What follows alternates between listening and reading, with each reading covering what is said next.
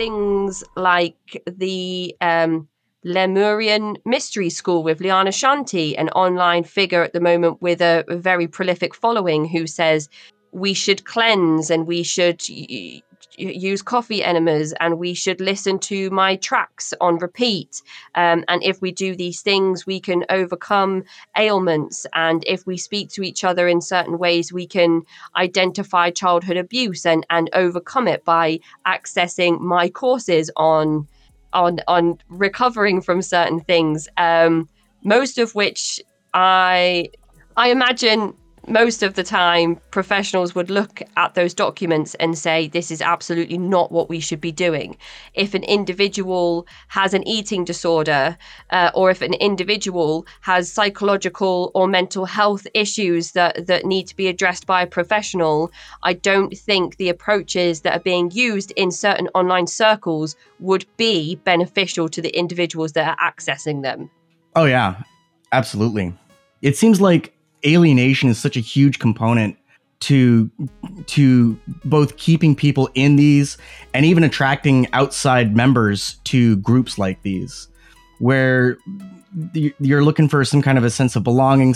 I mean, we see it with Reddit and 4chan and 8kun and places like this, where it attracts all sorts of people who are, I mean, I'm thinking of like incel culture, if you will, even just attracting these people who are feeling alienated, and all of a sudden they've got 10 other people that they're talking to that surprisingly feel the same thing. Yeah. Oh, there was that enormous kerfuffle that occurred among the incel community a few months ago because one of the most prolific members of the community revealed that he had sex. And immediately he was attacked by everybody because he abandoned them. And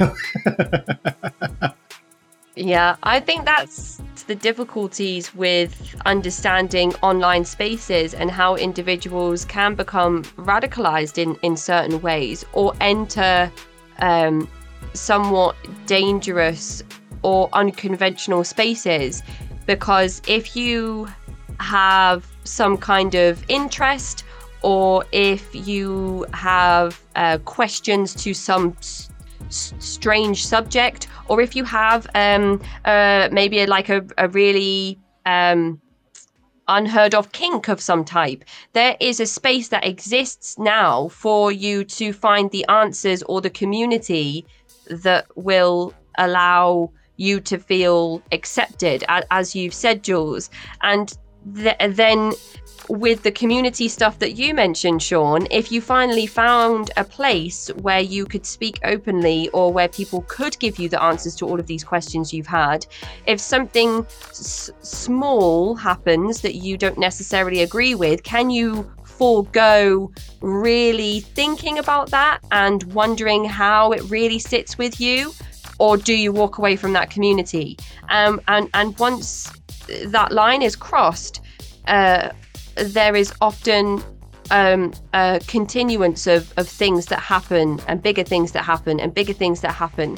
And not always the line is crossed. Sometimes individuals aren't given access to information that they would need to make a critical decision by design a lot of the time, with groups like Shinchunji that are very kind of cloak and dagger about their recruitment tactics.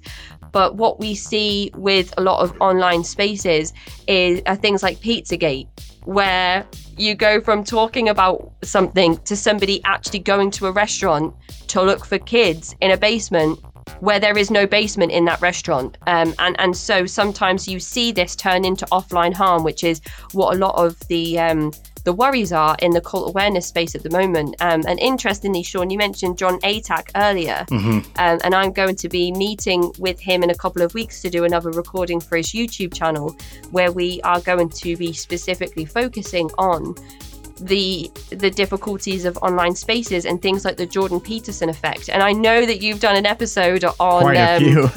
Where are the real men? And I saw that title of that episode and I was like, Oh no, I can't. I don't know if I can speak to Jules and Sean if that. And then I realised that it was, not actually how you thought about the subject. So my sort of tongue-in-cheek episode titling has come to has bit us a couple of times.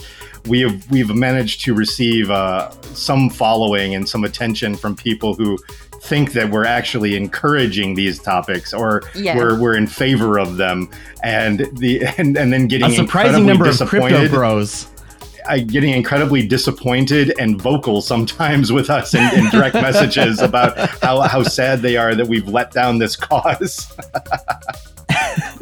Yeah, I think you always want to be careful and do due diligence on individuals that you speak with and share your stories with. If I was to go on to a podcast and find out that the individuals I was speaking with were anti-LGBT, for example, that's not a podcast that I want to be associated with in any way. Yeah. Because it's completely in conflict with my own ideals and beliefs and the mission statement that I have for my podcast.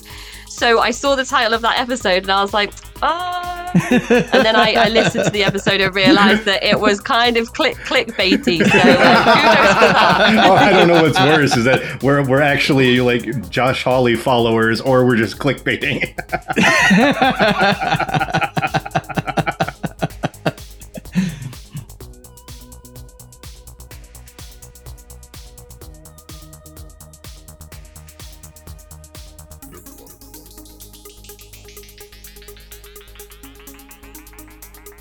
You've been listening to a sample of a Wet Wired Premium episode. To listen to this entire episode and to hear our entire back catalog, you can subscribe on Patreon for just $5 a month. We also have a limited number of $3 a month True Believer memberships, but when those run out, they are gone. Thank you for helping us keep Wet Wired editorially independent and ad-free.